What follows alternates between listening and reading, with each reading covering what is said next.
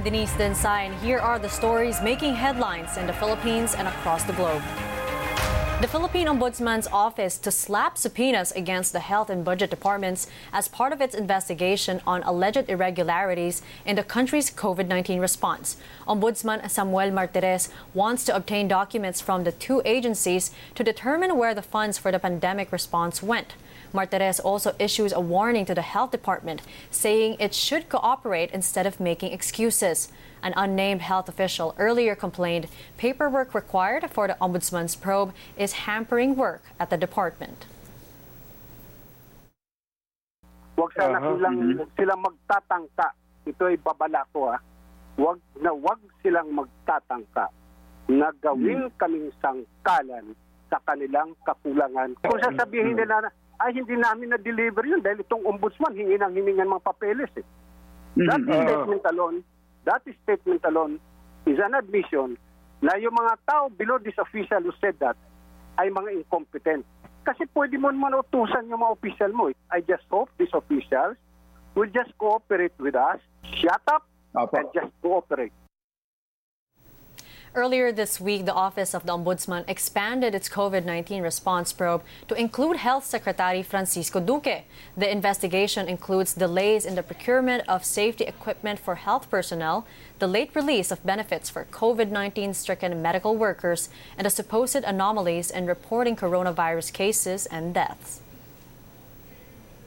The Philippine Health Department rejects a call by one lawmaker for Secretary Francisco Duque to take a leave of absence as the Ombudsman looks into alleged irregularities in the scandal-hit agency. Health Undersecretary Maria Rosario Vergere says she does not see the need to follow Senator Win Gatchalian's suggestion because Duque is an essential component in the agency's COVID-19 response.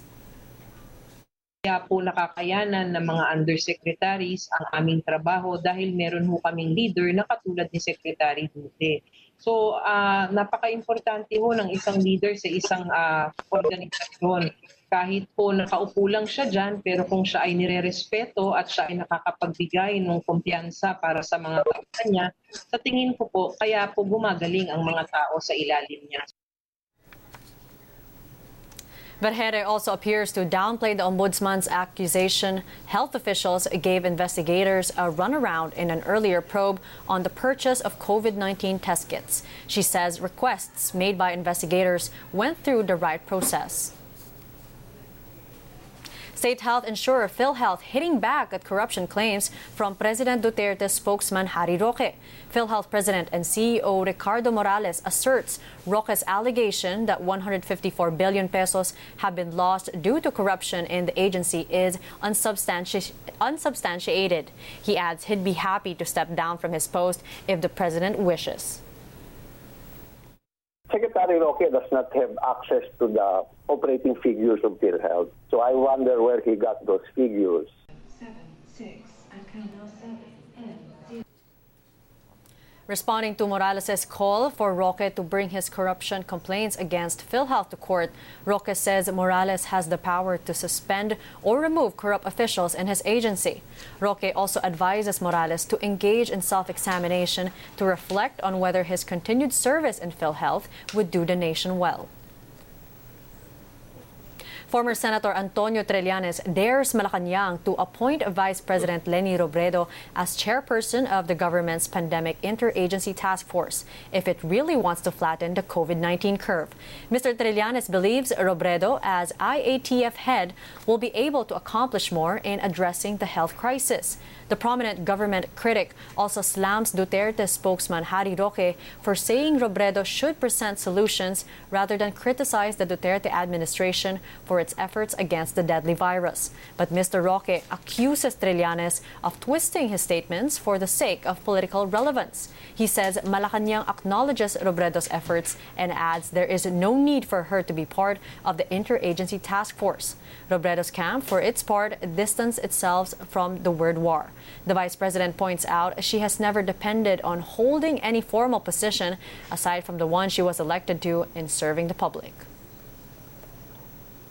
The Philippine government aims to deliver the second tranche of the Social Amelioration Program to 17 million families this month. Social welfare spokesperson Irene Dumlao says 8.5 million of the targeted beneficiaries are in areas under enhanced community quarantine. She adds they will conduct contactless distribution with the help of the new web application Relief Agad. 4 million beneficiaries have registered so far on the app. Users can link their mobile numbers and choose their preferred means to receive their financial assistance. Options include e-wallets such as PayMaya. And around 343,000 overseas Filipino workers are now jobless due to the COVID-19 pandemic. Philippine Labor Secretary Silvestre Bello III says of this number, 190,000 have no desire to come home due to lack of employment insurance. The Philippine government has repatriated around 54,000 OFWs due to the pandemic.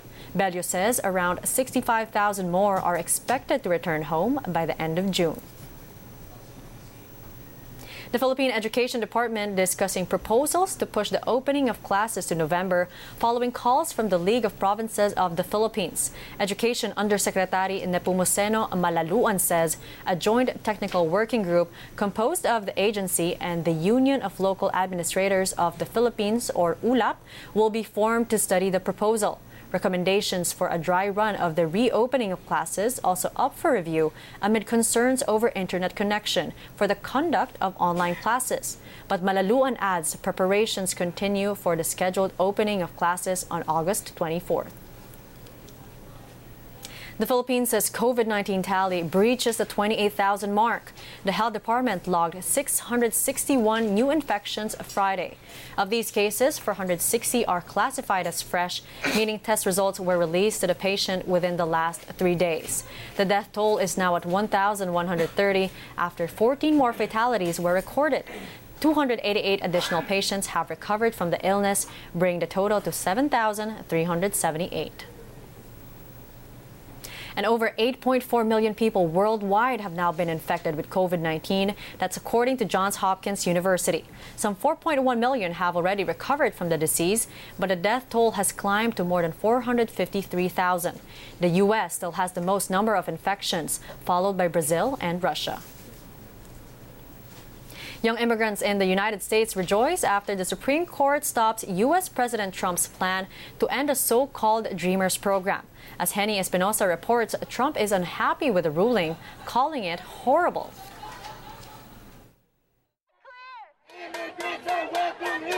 These young undocumented immigrants certainly stood their ground, staking their claim in this country they've called home for years. This was the sound of victory as the U.S. Supreme Court on Thursday dealt a major setback for President Donald Trump and his hardline immigration policies, blocking his bid to end the Obama-era program that shields hundreds of thousands of immigrants known as Dreamers who enter the U.S. illegally as children from deportation. In a 5-4 vote, the justices rejected the Trump administration's arguments that the 8-year-old Deferred Action for Childhood Arrivals Program, or DACA, is unlawful and that courts have no role to play in reviewing the decision to eliminate protections for about 650,000 immigrants. This means they get to legally stay and work in America with permits renewable every 2 years. I'm elated. I am really affirmed that the movement of young people organizing 11 million undocumented people demanding exactly what we deserve, we win. The Supreme Court ruling, though, does not prevent Trump from attempting to end DACA again.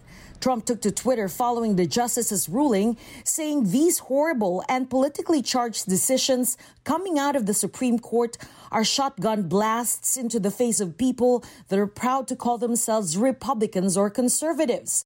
Meanwhile, House Speaker Nancy Pelosi said she hopes the Supreme Court ruling on DACA would push Republican Senate leaders to take up legislation previously approved by the Democratic-led House that actually provides a path to citizenship for Dreamers.